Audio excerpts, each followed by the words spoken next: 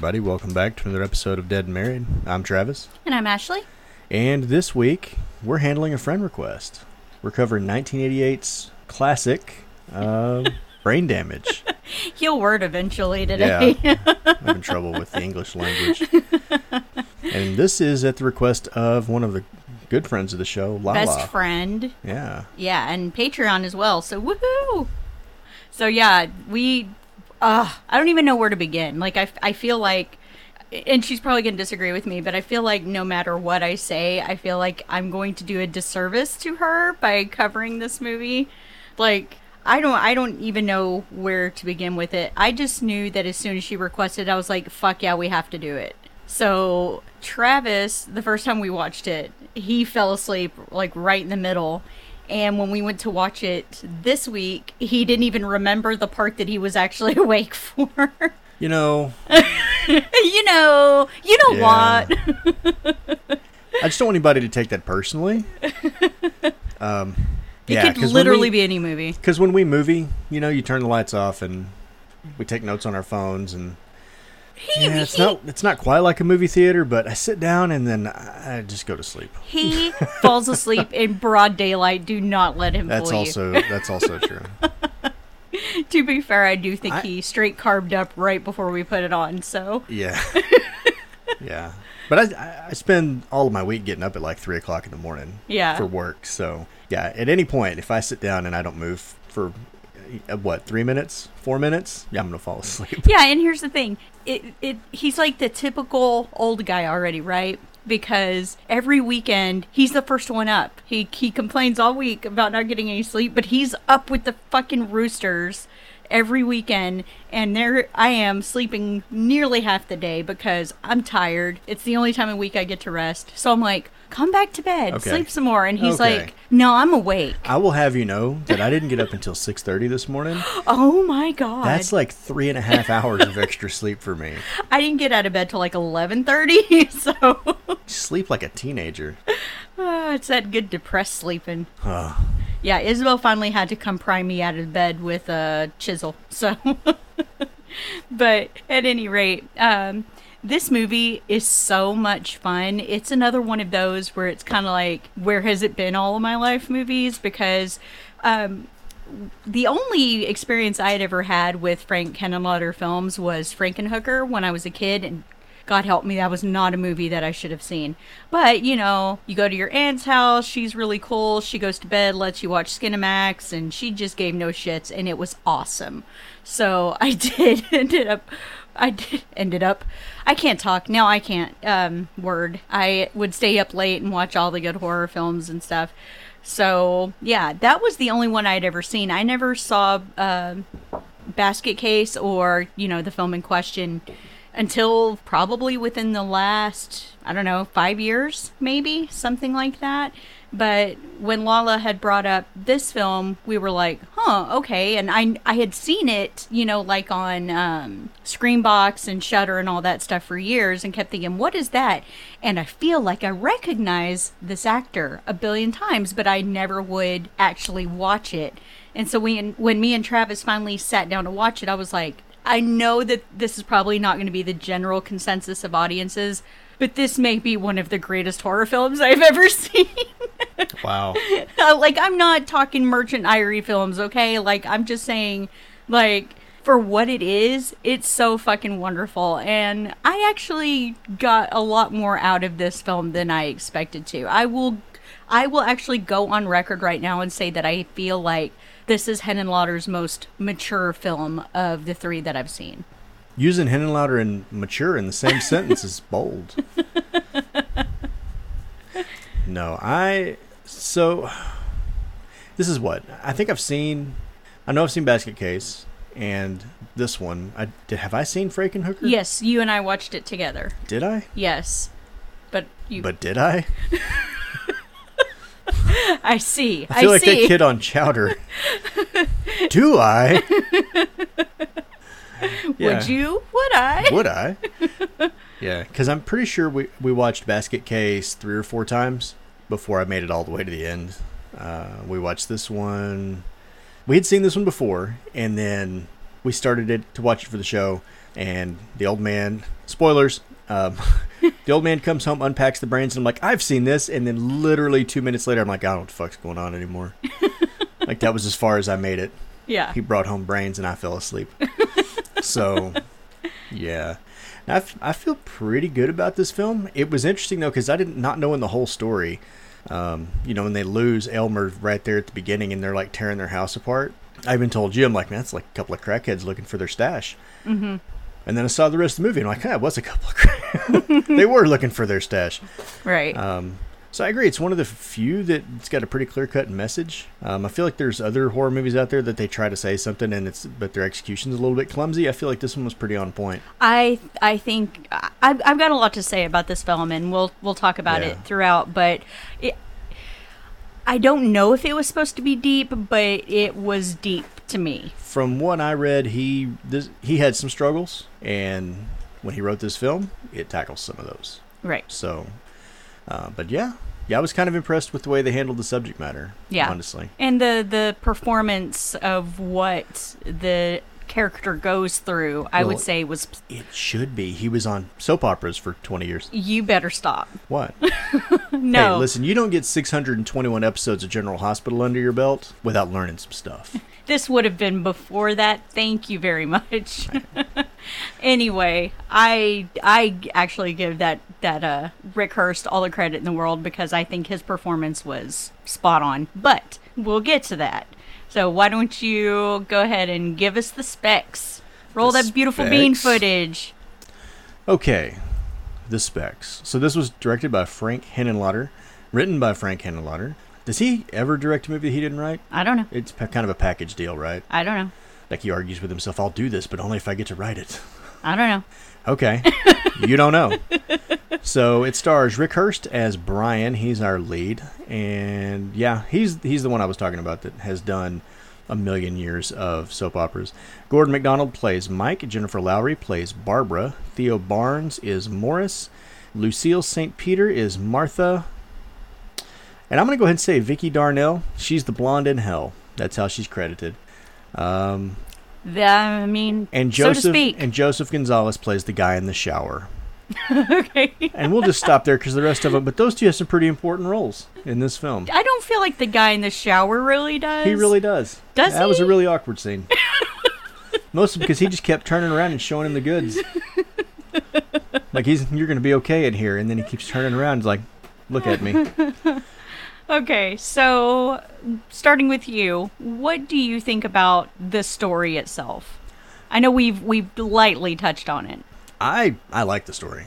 I feel like it's pretty solid. I mean, you get a little bit of background on Elmer and kind of where he came from. It would have been nice to have a little bit more of that. But I mean, the beginning's not bad. It's confusing at the very beginning, you know. Because you just get that elderly couple that's kind of freaking out and you don't know what they're looking for or why.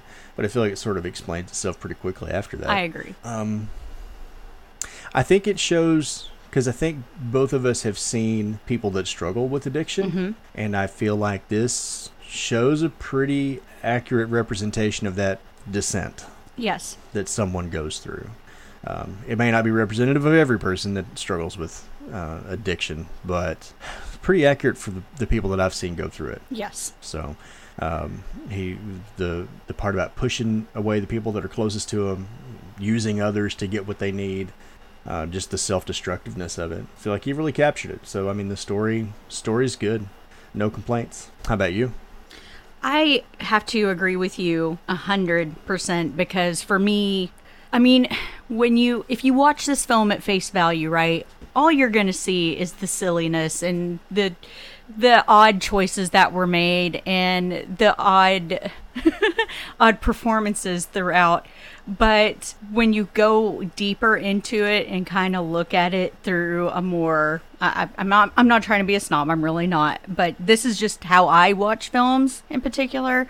If you look at it through an intellectual level and as someone who has had people very close to them struggle with addiction, still struggling with addiction, you can see all of those things happening just as Travis described, you know, how when you first start, it's all fun and games and I feel powerful powerful. I feel invincible. And, I've never felt like this before. And you cannot wait for that second or third or fourth rush. Just the next one after the next one after the next one. It's just, waiting to get to that next hit. And all the meanwhile, I feel like Elmer he represents the addiction itself, because he's sitting there on his shoulder for most of the movie. And I feel like your addiction lies to you. It will tell you what you want to hear all the time. When you say, it doesn't control me, I'm in control of myself. Then you have that constant like Iago figure sitting on your shoulder saying, yes, you need me. Yes, I'm going to make you feel great. Yes, I'm going to fix all your problems and take all the pain away until you go into the next hit. And then ultimately with Morris and Martha, it turns you into a fucking zombie after the fact. Yeah, I don't know. I agree that Elmer is representative of the drug, but to me, it seems like some of the dialogue between Brian and Elmer, you could almost look at as an inner monologue of Brian justifying his drug use to himself. That's a very interesting point. I never thought of it that way. Because the people that I have known that have been through this, it's exactly what they do. Mm-hmm. They justify what they're doing somehow, some way. Uh-huh. And I feel like... And it becomes, I've earned it, I need it, I can't live without it. And that's how they get to the place where they can feel okay about using. And I feel like the murders are representing the ones around you that you hurt while you're going through this addiction. That, and most of the time people don't act normal. You know what I mean? They engage in a lot of self-destructive behavior. And yes. They always, I think, in every case, hurt the people that are closest to them first. Right. And to get the fix. Mm-hmm. And those personality changes that happen. You know what? I'm just going to go ahead and say it. I don't think he would care. My brother is an addict, and right now he is sober, thank God. But he is like, when he's around and he's sober, he is one of the funnest, smartest, funniest people that I know. Like, he's always wanting to make people laugh and all that. But I would notice that when he was using, how his personality would shift from one thing to the other. Like, how he'd be like super hyper for a minute, and then the next minute he's just, practically dead, just sleeping the day away. And then, if he wasn't able to get the next fix, then he was just super angry and taking it out on everyone. And he would go into those personality shifts so fluidly that it was scary. And, because of that, Travis and I would not allow our kids to be around him. And now he's getting his life together, like I said, thank God. But this was something that hit me really close watching it. And it was just like, God, this just feels really, really close to home. Yeah. And I think that's why, really close to the beginning of the film, we both kind of identified this is about drug use. Yes. It took literally seconds, 5-10 minutes into the movie, and we're like, yeah, we know what this is about. Yeah. But yeah, because I've been in in your family for a long time. Yes. So having known him before he had that struggle. Well, he was still a kid. Yeah. Literally. Yeah, he was still a teenager when you and I got together. No, he was like Isabel's age. Was he? Yeah. I don't think so. He was pretty young. We're only 4 years apart. That would have put him at like 12 or 13 when you and I got together. Yeah. Maybe. Anyway. Very young, very young. But knowing him before, and that's another thing about the film, is that you kind of get to see a little bit of what he's like briefly, very, very briefly, of what he's like before. He seems like he's a good kid. He's got a nice girlfriend. He lives with his brother. Seems like, he probably lives quietly and, not in a dumb or kept to himself kind of a way, but it just seems like he's a good kid. He's possibly. just a guy. Yeah. He's probably just a guy. Yeah. That goes to school or goes to work or does both, and he's just a normal person. But yeah, people that have to go through that's how they start. Yeah. So. But after Morris and Martha discover that Elmer is gone, then he quickly makes his way to, I was going to say Rick, his real name, he makes his way to Brian. And something I heard on an interview was that they felt like they wrote him to go after Brian because Brian was innocent.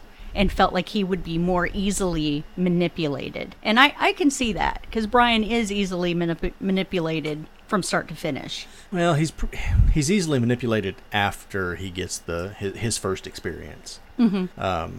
He kind of has to talk him into it at first, but I mean, once he hits him with the juice, it gets real easy. Right. And the longer it goes on, of course, then he becomes more and more dependent on it, and so it takes less convincing. Even when he tries to quit, it doesn't take a lot of convincing for Brian to go back.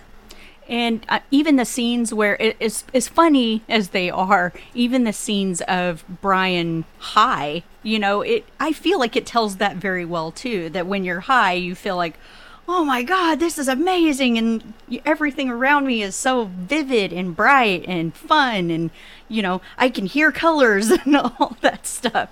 Kind of like after having 4 shots of espresso, like I do. But I felt like they portrayed that very well. And it, like I said, as funny as it is, there's just something that's very sad about that too.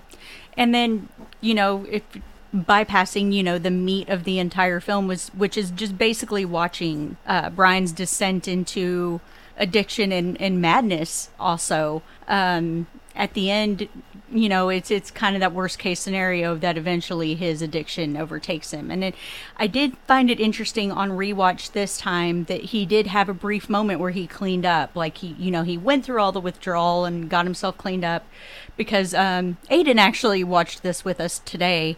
And he was like, man, he looks like shit. And I was like, yeah, like that's fairly accurate the way he looks. Yeah, I think it's interesting, the makeup that they did. It looks like he has track marks all over his body. Mm-hmm. In one scene where it's in the shower scene when he's in there and he's got his shirt off. Mm-hmm. You can tell he's having some skin problems. Yeah. Like if he was using methamphetamines or something. So, mm-hmm. Yeah, it's interesting. But you're right. I mean, he does kind of start to get it together, but then he relapses. Yes. And at the end, he self-destructs. He overdoses, ultimately, so... It's unintentional. Yeah. It's an unintentional overdose. Yes. It actually was. It's forced on him by someone else. Yes. But still, it's an accidental overdose that finally gets him. Yeah, and it's... Well, it's not really the overdose, because he takes his own life. Well, I know. I'm just saying in terms of... It's not an overdose per se that kills him, but it's that his addiction kills him in the end. Right. That's what I was trying to get at. Right. We're making this sound like a really dark movie, and the subject matter is. It is. But I feel like the rest of the story, if you're not thinking about it too deep, it's pretty light. It is. It is light, and it is fucking hilarious despite what we're sitting here telling you now. I'm just saying that this is what I like about the story, is that yes, I get all the silliness in there, but we were having this conversation last week about comedy horror and stuff. And for me, I felt like it was such a perfect blend where yes, there was all this funny and silly stuff happening, but at the same time, and I would say it's the final frame sticks with you, or at least it did me.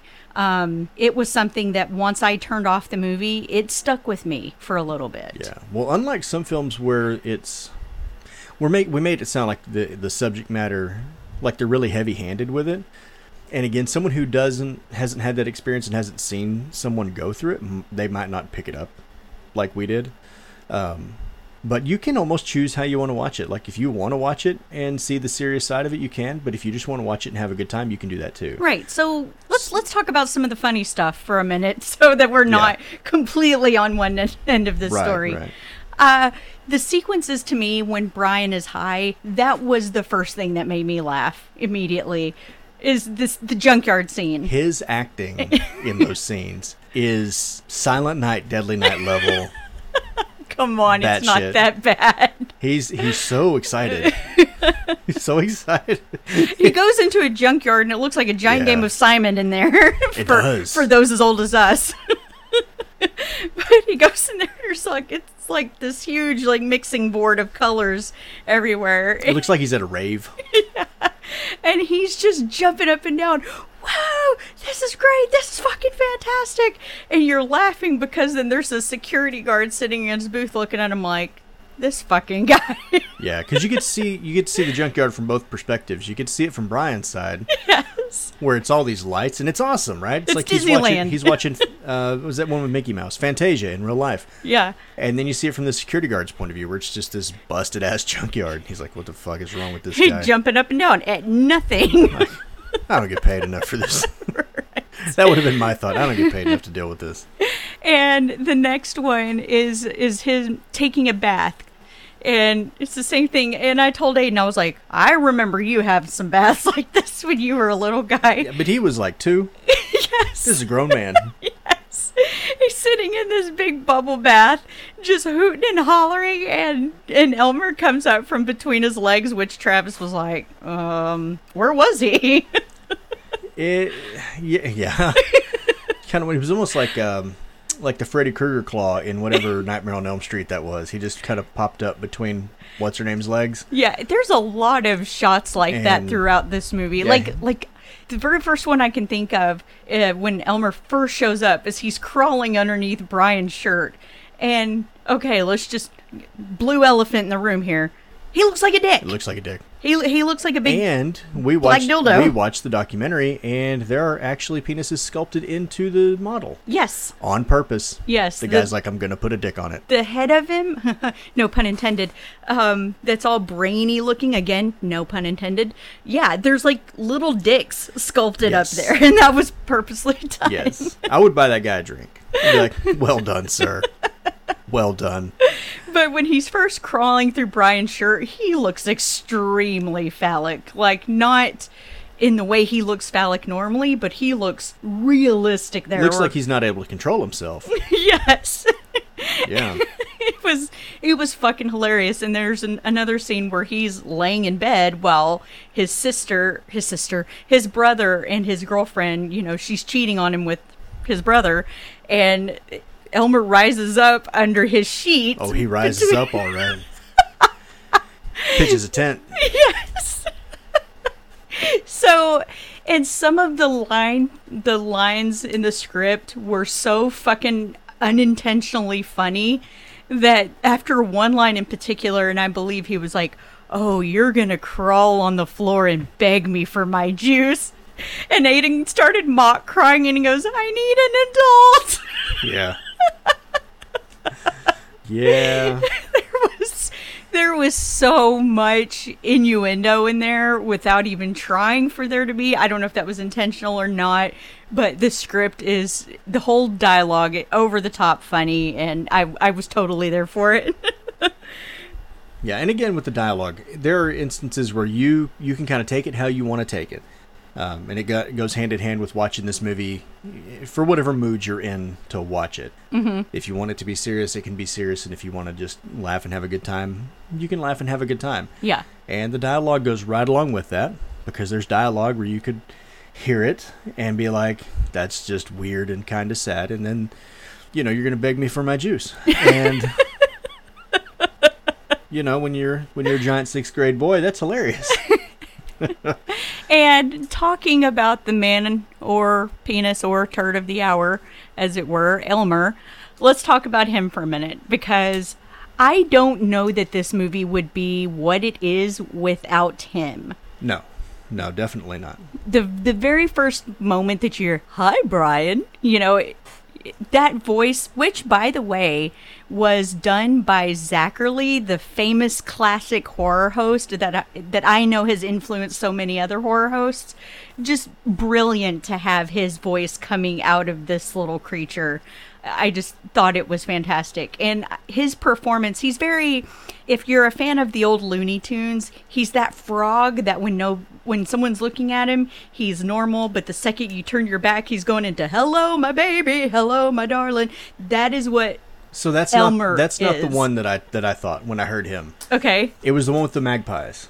Oh. Do you have a magpie in your home? Yeah, I could see that too. That was the voice I was like, sounds like that guy from the cartoon. Yeah, but it's just this very unexpected voice. You expect to hear, you know, it's very Brian Griffin coming out of this really little thing. Is. It's so weird. It's a very refined sounding voice, but when you're looking at it, you expect it to be like squeaky or growly or something wet. I mean, you know, like just kind of growl and make weird noises. Yeah. You don't? Something more alien-esque sounding. You don't expect him to sound like an English professor. Yeah, he sounds worldly and educated for some reason. Well, apparently he's been around since the dawn of time. Yes. And yeah, I've got problems with the way this movie ends, honestly. And we can get to that when we talk about the end of the movie, unless you want to do that now. I mean, we're talking about the story, so we may as well. So that was one of the few things that I had an issue with here. So at the end of the film, did I say spoilers already? We did not cover spoilers. I'm pretty sure I said spoilers at the very beginning. Okay. Oh, well. Well, you're here. It's too late, so we're just going to soldier on. So at the end, the old man and the old woman show up and they want Elmer back and they hold him at gunpoint and whatever. And Elmer crawls up. He thinks he's finished off the couple that that originally had him, right? Mm-hmm. He thinks he's finished him off, and he crawls up Brian's back and gets on his neck and to give him the drugs, to give him the juice. But the old man's not dead, and he squeezes Elmer like he's milking a cow and overdoses Brian, basically. Mm-hmm. But squeezing him real hard apparently killed him. But 30 seconds before that happens, the old man's giving a monologue talking about how, like, fucking Caesar Augustus was the first person to find Elmer. And so Elmer's like thousands and thousands a year old, but some old man can just squeeze him till he dies? Yeah. So how did he survive pirate ships and all this other shit, and this some old man can just dynasties, be like, and squeeze him to death? See, I kept waiting. I didn't think that was going to be the finishing move. When he squeezed him, I really thought, when he was on the ground, that somebody was going to stomp him and squish him or something, know? So when he just squeezed him, I was like, That's it? Mr. Hanky's gone? Yeah. Just squeeze the life right out of that turd. But it felt anticlimactic. A little bit. I really thought it was going to take more than that. Especially since they just gave the story of how Elmer's been around for thousands of years and he's been through all these difficult periods in history, and finally they caught him or whatever. Mm-hmm. But... Well, I think this is more Brian's story and maybe Brian's song in that movie. Brian Griffin. Yes. I think ultimately that's maybe why his death was anticlimactic, because I would say that Brian has the more intense and more cinematic, more... He definitely does. I just feel like they could have made Elmer's demise a little bit more dramatic and it wouldn't have taken away from Brian's. Yeah, maybe. I don't know. They could have made it a little bit more difficult for him to die. Yeah. I mean, it would be like watching Friday the 13th and the cop shows up and just shoots Jason and Jason falls down dead. You'd be like, well, okay, I guess that's how you could do that. Yeah, but no, this overjuice, whatever you call it, it's not juice, it's a protein shake. It causes an erection out of his forehead. Yeah. They went hard, and we'll go into this in a minute. They went really hard on the bladder effects in this film. So he's got like this protrusion coming out of his forehead. He's got a penis. Excuse me. I will use the big words. Use the big word. From thy word of the day calendar. I'm going to take that away from you. Anyway, and he goes back to his and his brother's apartment, and he has the gun that he took from Morris.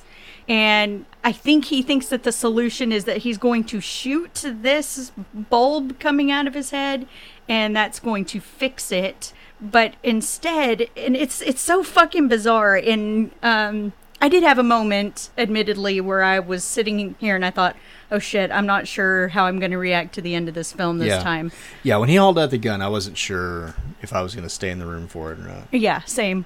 But when he holds it up to the protrusion, then I took it a different way. Yeah, he's trying to... He's not trying to kill himself. He's trying to rid himself of right, because if an erection lasts more than 8 hours... Call more ladies. That's right. He took too many blue pills.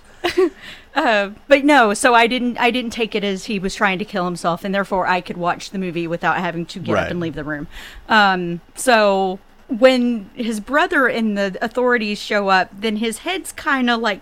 Isn't there that guy who does the puppet stuff where his head's all cracked open and the puppets are coming out of it? Jeff Dunham or whatever. Don't know what you're talking about. It made me think of that. Spark of Insanity, where his head's cracked open on the box and all these puppets are coming out. Anyway, I digress. You do. When they come in, his head is cracked open and there's just like this fucking light. It's like Pennywise whenever they shot him in the head with the rock, and there was all that light that just came spilling out. You know what my first thought was when I saw that? What? Color Out of Space. Okay. How so? I don't know why. That was the first thing that popped into my head when I saw that, was Color Out of Space. Interesting. Something sort of Lovecraftian about that imagery. Interesting. Where, the top of his head's gone and there's just otherworldly light coming out of it. Eldritch light, even. Oh. as he would say. Somebody else got a word of the day calendar. Yeah, Lovecraft did. And the only word in it was eldritch because he used it all the time. Oh, I feel like Aiden uses that word all the time. He does, because that's the only word in his word of the day calendar. So, okay, moving on. I feel like we both enjoyed the story. That's a fair assessment. That's fair. Moving on to special effects. So, if you're a giant movie snob like me, I'm glad you finally admit that. This is kind of a proceed with caution film, because while some of the effects are brilliant and fantastic, there are others that are kind of hokey, but I would say those are more visual effects than the actual special effects. I'm not going to hate on the visual effects too much, because one of the guys that did the visual effects for this film went on to do RoboCop, and... Which we have also said, some of those effects were kind of hokey. They were also done in the 80s. Yes. So, I mean... I think computers in the 80s still took up entire rooms. So it wasn't like they had a right. shitload of stuff to work with. They were using floppy disks, goddammit. No, I felt pretty good about it. But yeah, this Gabriel Bartalos, right? Gabe Bartalos, yeah. Yeah, well, his name's Gabriel. He is making his second appearance on this show because we have talked about his work before on Leprechaun. Yes, yeah, and he's done quite a bit. And you know what? I looked through the rest of the effects people. They all have done some pretty impressive stuff. Oh, yeah. One of them worked on Captain America. They did, some of them did like Jurassic Park. Beetlejuice.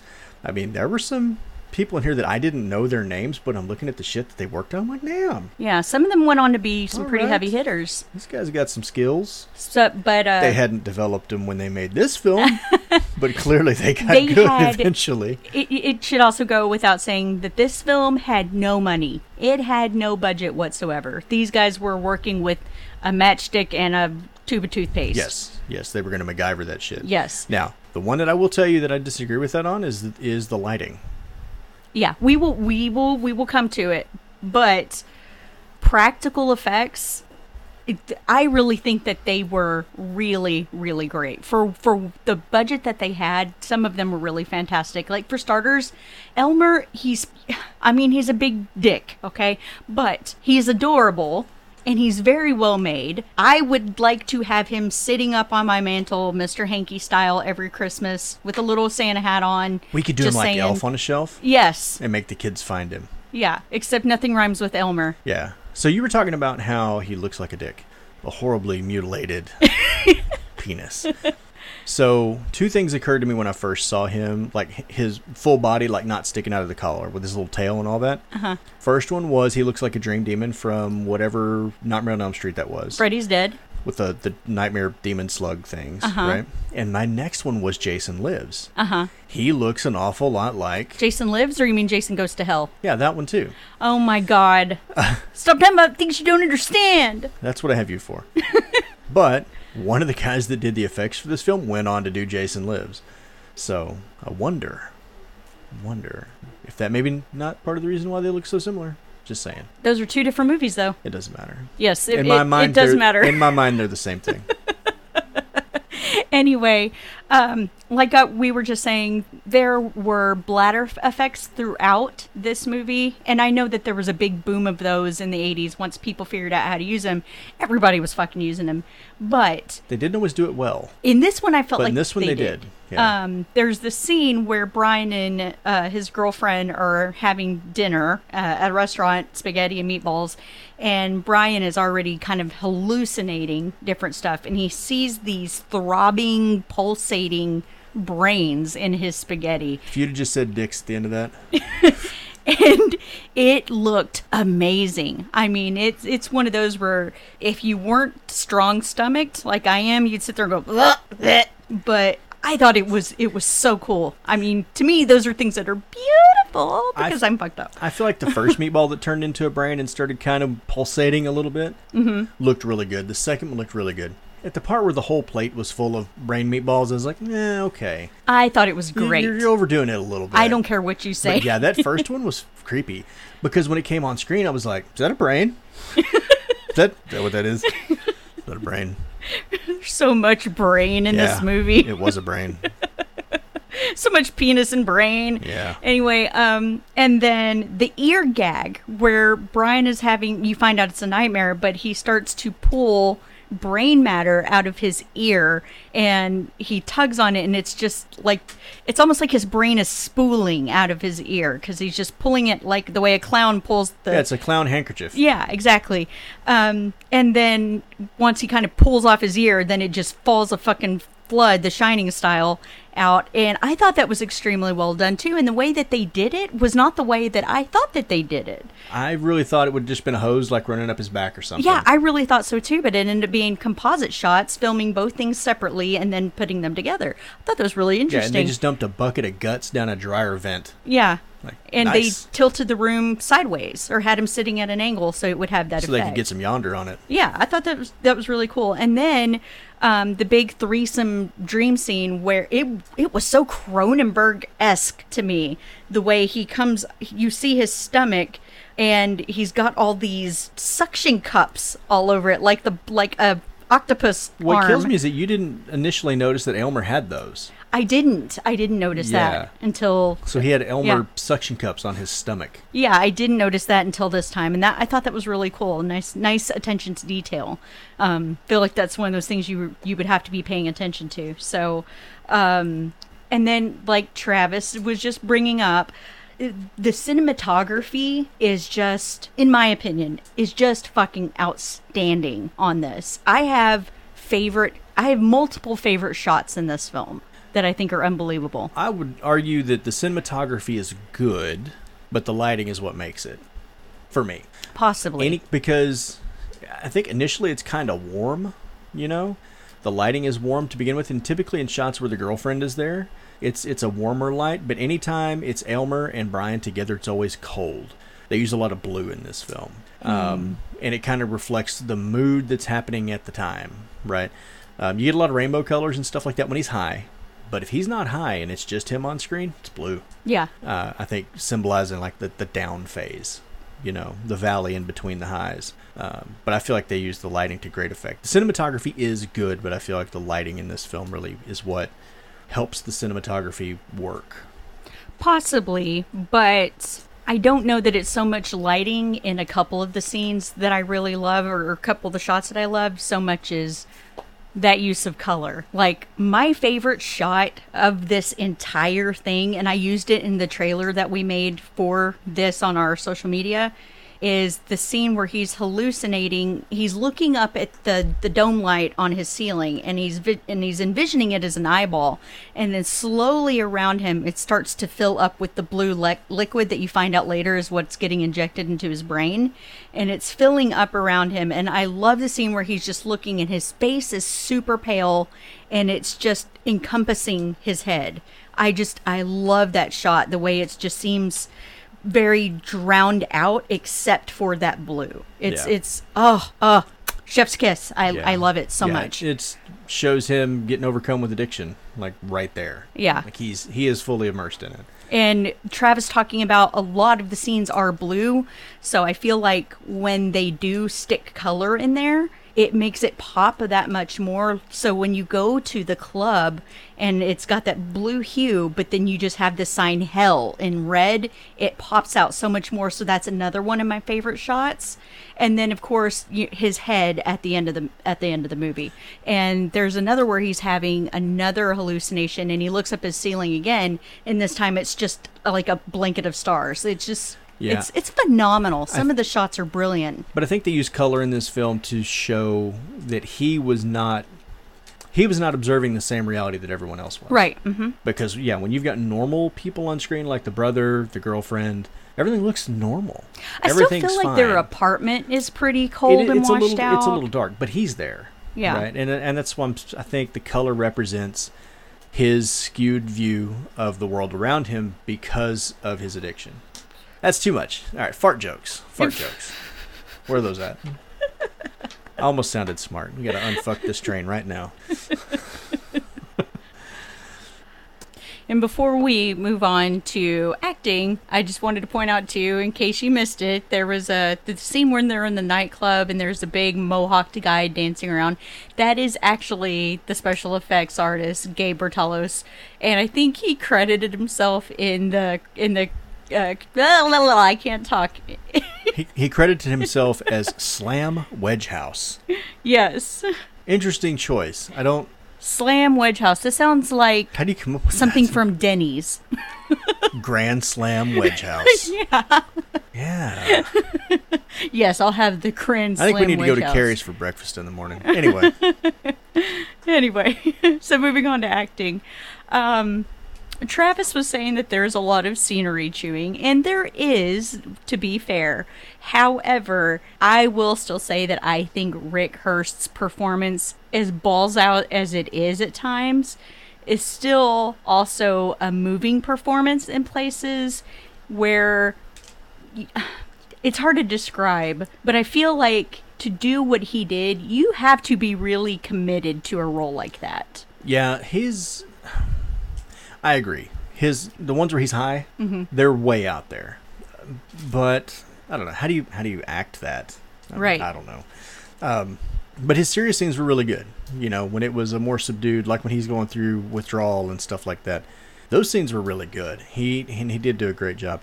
They said he's a method actor though, and that when they were filming this, he slept in Brian's bed on set. Yeah. Through filming. Yeah, and they thought he was crazy, but he was like, no, I need to feel like I have a piece of this guy with me, that it will help my performance. Right. And I really thought that was great. Aside from him, though? I would say Morris was probably the other one that was just really over the top and out there performance-wise. He and Martha were the other ones I would say that would really stick out in terms of... Fortunately, they're not in the movie a lot. But I think they're fun. I think they're fun performances. It's funny, yeah. You just have to take it as funny up front. Yes, because again, like I said, Aiden had been watching this with us, and I'll never forget it, the very beginning, because he's laying on the couch playing on his phone. He couldn't give a shit. And then when she discovers that Elmer's not in the bathtub anymore, she lets out this blood-curdling scream, and Aiden was like, what the hell? And so the way the actress played that, she did it at the beginning, during the scene you're talking about, and at the end, when Elmer's trying to chew on her brain, where she'd like scream, and then just like stop, and you wait a couple beats, and then just, again, and then quiet, and then, like, it wasn't a continuous performance. It was just in bursts, and it made it really comedic. Yes. So and then Elmer, of course, that voice performance was just great. We've already talked about that already. His voice acting might be the best acting in the film. But it was terrific.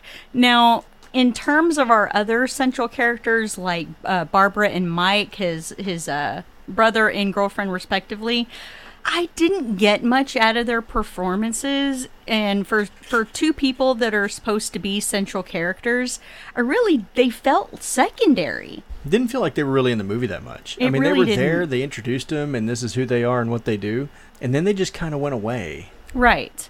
Because they're setting, don't get me wrong, Barbara and Mike are in there for a fair majority of the movie, but it just feels incidental to a point. It's just kind of like this B storyline of Mike wanting Barbara, and he's so skeevy about it from the beginning. He's trying to do that whole, I'm a nice guy, you can trust me, and all this stuff. And really, he's just wanting to get in her pants the whole time. Yeah, it's like this big unrequited love thing is what they played off at. Like, I knew it from jump that he was just lingering on her for a beat too long, and I was like, oh, okay, yeah, I see. So in the very beginning of the film, though, she's going to go to a concert, and Brian doesn't feel well. And he says, go with Mike. Right? And he'd love to go with you. Yeah, and of he course would. he did. He did go with her. But yeah, I agree that they just seem incidental. It's like you've got your main storyline going with Brian, and then every now and then those two show up, and it's like, oh, and by the way, there's other people that are looking for Brian. Right. By the way, there's other people that are wondering what's going on with Brian. Yeah, they'll have a scene where it's like, oh, he's got all these buckets in his room. Oh, he's in the bathtub all the time.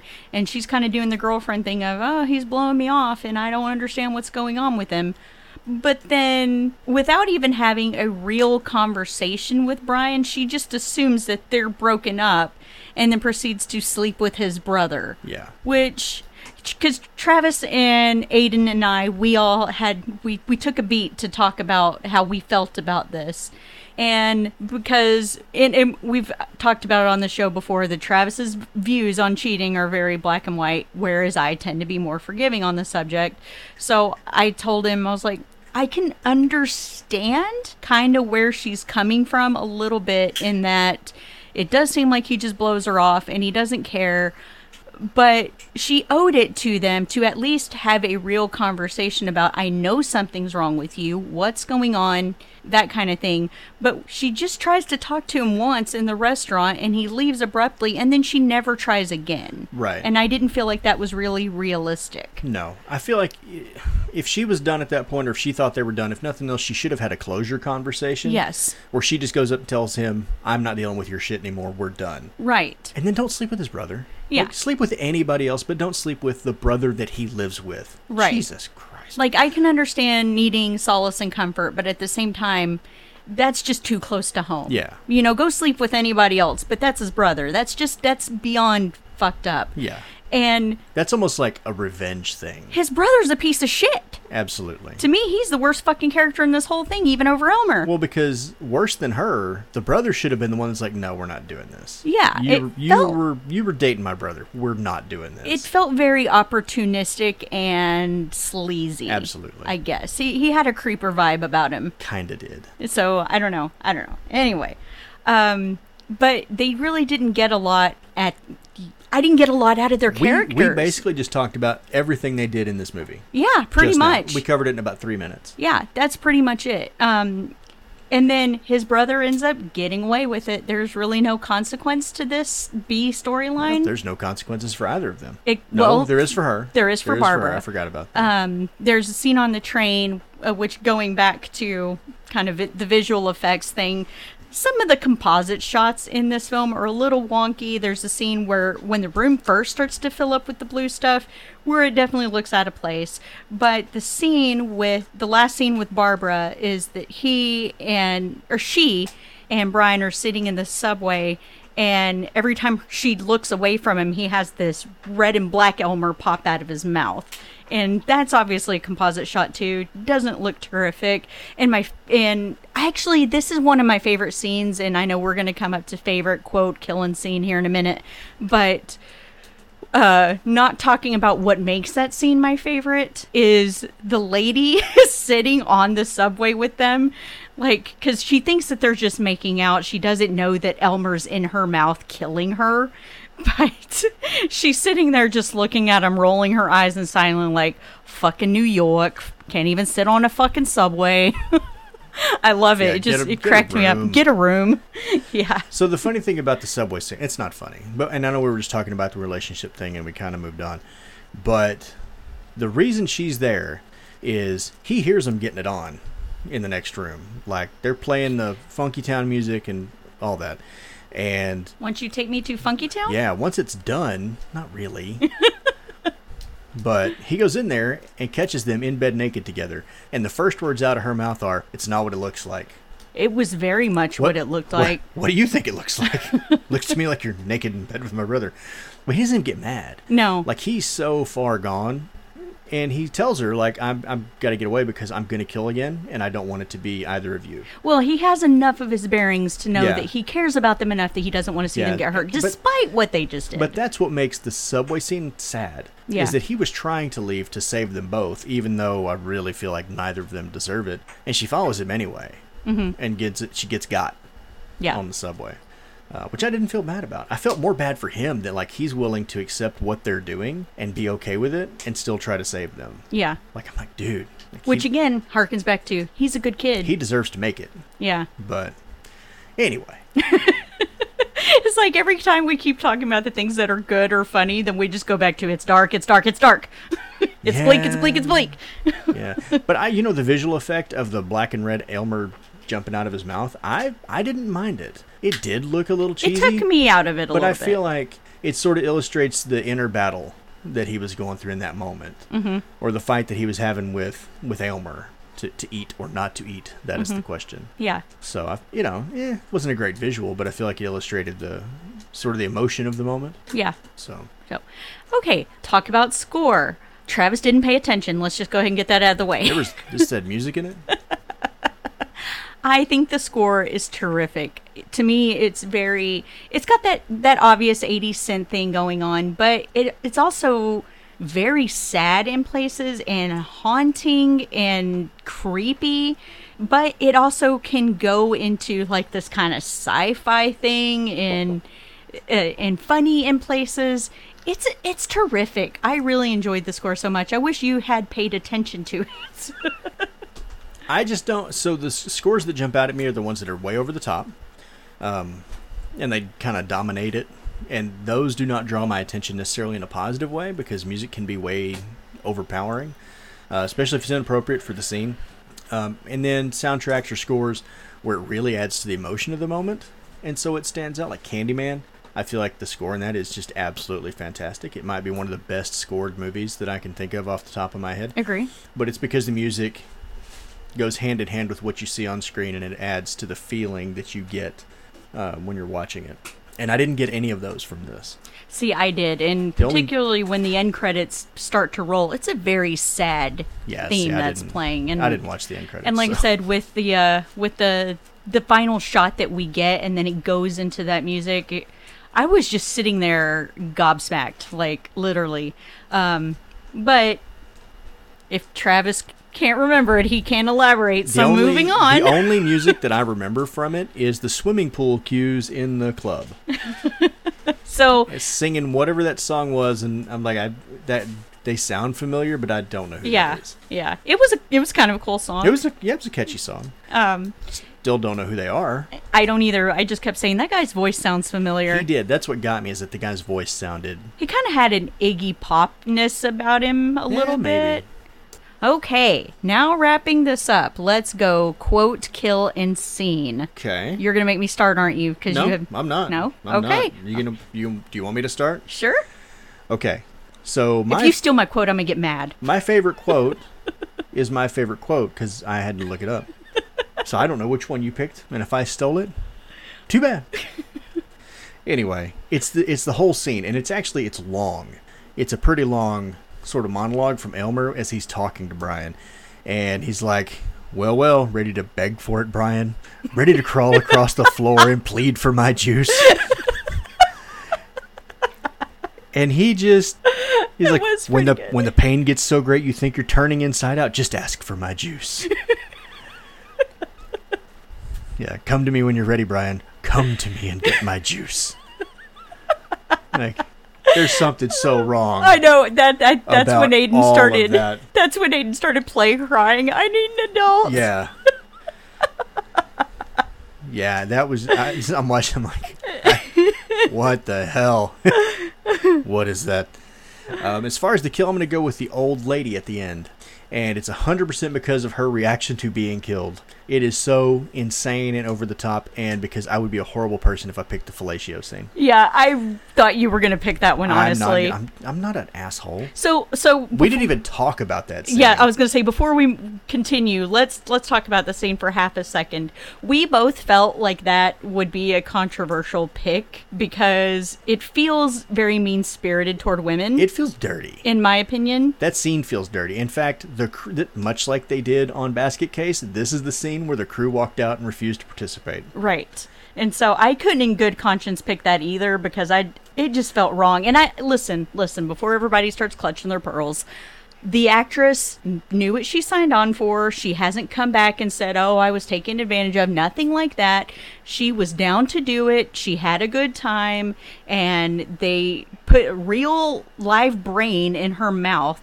They sprayed her mouth with Binaca first so she wouldn't even have to taste it much. I would think you still would. So it'd be a textural thing as well? Yeah. But it just still feels mean-spirited, and I couldn't pick it. So the scene in question, for anyone who hasn't seen it, she's getting ready to go downtown, and I don't want to be too dirty about how I'm describing this. And Aylmer comes out of Brian's zipper at the moment of truth, and eats her brain from the inside of her mouth. Yes. But the entire time, Brian's like basically grabbing her pigtails. Not really pigtails, but yeah, it's very forceful.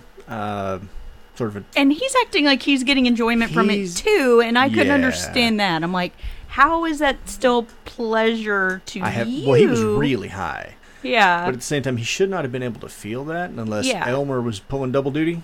Like maybe he had something going on with his tail inside the pants. I don't know. But yeah, it was violent. It was a sort of a violent scene. Okay. Against women, and that's the reason we're not going to pick that scene. Exactly. It was interesting. I don't know that I've ever seen anything like that before. That scene's a lot. A whole damn lot. And it wouldn't be a Hen and Lauder movie without at least one thing like that. There's got to be one scene where the entire crew walks out on him and he's like, fuck y'all, I'm doing it anyway. That seems to be his trademark. Although I got off on Frankenhooker, and apparently that's the only movie he's made where that didn't happen. Yeah. They didn't just all walk off on Frankenhooker. Okay. But I mean, if the movie's called Frankenhooker, they had to know what they were getting themselves into, right? Yeah. But yeah, anyway, so we didn't pick that. So favorite scene? And favorite scene. Favorite scene in the movie? I think it's got to be the junkyard scene. And it's a combination of his just balls out over the top acting and the visuals. Because like the disco lights coming out of the cars is still pretty neat. I mean, it's interesting. It's an interesting shot. If it wasn't that one, man, I like the scene where he's laying in bed. And I know it's not the one that you picked where the water covers him, but that first shot where his arm's hanging over the bed and you can see blue water like up to the edge of the bed. Mm-hmm. I know it's a visual effect. I know it's not great, but visually it's a striking scene. Kind of like the contrast of his very, very pale face getting swallowed up in that really dark blue water. It's just the contrast on screen that gets me for that one. How about you? Quote, and I quote. And I quote. If there's blood in my underwear, I want to know where it came from. That's fair. I feel like that's fair. And it's right after the fellatio scene we just talked about, where he's kind of, when the murders occur, he's kind of unaware that he's killing. So he has no recollection that has happened at all. All he knows is he goes to the alley and he gets nude from the waist down and sees that the crotch of his underwear are covered in blood. And that was just a line that cracked me up so bad, because we have the running gag in this house about, oh, it was the Taco Bell, it was the Chipotle, you know. Yeah. There's a kill where a guy's sitting on the toilet, and then next thing you see is just this blood falling from the toilet in the guy's legs, and we said the same thing. Oh, he had the Chipotle. Billy Mays here for Chipotle Way. Yeah, exactly. It's on South Park. Don't come at me. But let's see. Favorite kill? I'm actually going to go with the subway kill for mine. And that's because... I think I took a micro nap while that was happening. No, you were in the kitchen getting something. Probably nachos. No. Because the way Travis talked about it being kind of sad, but I also felt like even though he is killing her, it's also this kind of weird tender moment between the two of them. I don't know. It's hard to describe, but it feels sad. It feels scary, but at the same time it feels sweet and tender and even erotic a little bit. It's like this weird concoction of emotions that you're feeling, and I love the scene of him just kind of deeply kissing her and laying her down on the subway seat. I thought that was a great kill. Let's see, favorite scene. I think it is going to be that one. I think it's going to be him laying in bed in the room filling up with the blue water. I knew it would be. Love it, love it, love it. Cannot say enough good things about that shot. My next pick would have probably been the bathtub, because the bathtub thing cracks me up every fucking time. The scenes where he's just flipping out. He was just missing a toy boat. They're hilarious. Yes. Yeah, if he had a rubber duck, he's complete. And I do want to give a shout out and bonus points to the fact that they had a basket case cameo on the subway. Like, the actor came back, he had his basket, and what I thought was great about that cameo is that he looks over to Brian like, what the fuck? So the freaks the freak out to have to make him leave. Because the basket's locked. So yes. You know Belial's in there. Yes. But apparently this guy had a crew cut or something. He had shaved his head. And so they put him in this horrible wig. And I guess on set, the wig was so bad, nobody knew who it was. And so they just told him it was Eddie Van Halen. Yeah. And everybody was like, oh, yeah, okay. They just went with it. Yeah. So. I don't know why they'd insult Eddie Van Halen's hair like that, though. So, Travis, marry, fuck, or kill. Brain damage. Brain damage. I feel like marrying it might give you brain damage.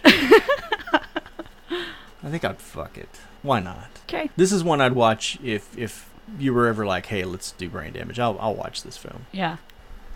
I'm gonna surprise, I'm gonna go with marry it. Yeah, I knew you would. Now, this is a marriage in which the beds are separate. We might have to push the beds together. Push them together once a month? Yes, because it's not something I'm going to keep in regular rotation, but I'm going to space the watches out because every time I watch this movie, I find something else that I love more and more on each viewing, and I would like to keep it that way. Yeah, I agree with you. I feel like this is one that if you watched it too often, too close together, that you could ruin it for yourself. Right. So yeah, once a month we'll push the beds together and I'll remind myself like, hey, why don't we do this more often? Right. So this is actually one I don't own and I don't know why. Because you're probably because person. it's always for free on some streaming service. But I need to rectify that soon. Very soon. Yeah, you just made Lala the saddest girl. So, final thoughts. I'm going to say you should absolutely give this movie a watch. It's not for the faint of heart. It's not for the weak-stomached. It's not for, if you have a certain sense or set of sensibilities, it's not for you. But if you want to go in and watch something that's demented and hilarious and yet thought-provoking, this movie's perfect. I feel like if you have delicate sensibilities, you should watch this film. Delicate sensibilities, that's what I was... I feel like you should totally watch it. Challenge your worldview. And maybe get sick at the same time. Honestly, for anybody that might find the fellatio scene really, really offensive in a way that you wouldn't want to... Like, I don't want to watch it. I'm pretty sure in the theatrical version, that's the only scene that got cut. Was just that scene. So I believe there's a cut out there where if you were just like, that's absolutely offensive and I don't want to watch it, you can still see the film without that. But yeah, I'd actually say watch it. Yeah. Give it a shot. It's an absolute watch. Expand your horizons. 10 out of 10. I love it. So, that's going to do it for us. Next week, we are going to try not to bring the mood down again. We are going to... Everybody knows why we took an extended leave of absence. So, Travis and I had a discussion between the two of us about continuing to honor our daughter's legacy. So for the month of September, we want to do a month of hashtag for London. We are going to feature 3 of London's favorite films. And next week, starting that month off, we're going to start with American Psycho, one of her most beloved movies. Yeah, and I don't know that I've ever really watched American Psycho. But from what I understand, there's a lot of conspiracy theories surrounding what's actually happening in that film, so I'm kind of looking forward to that one.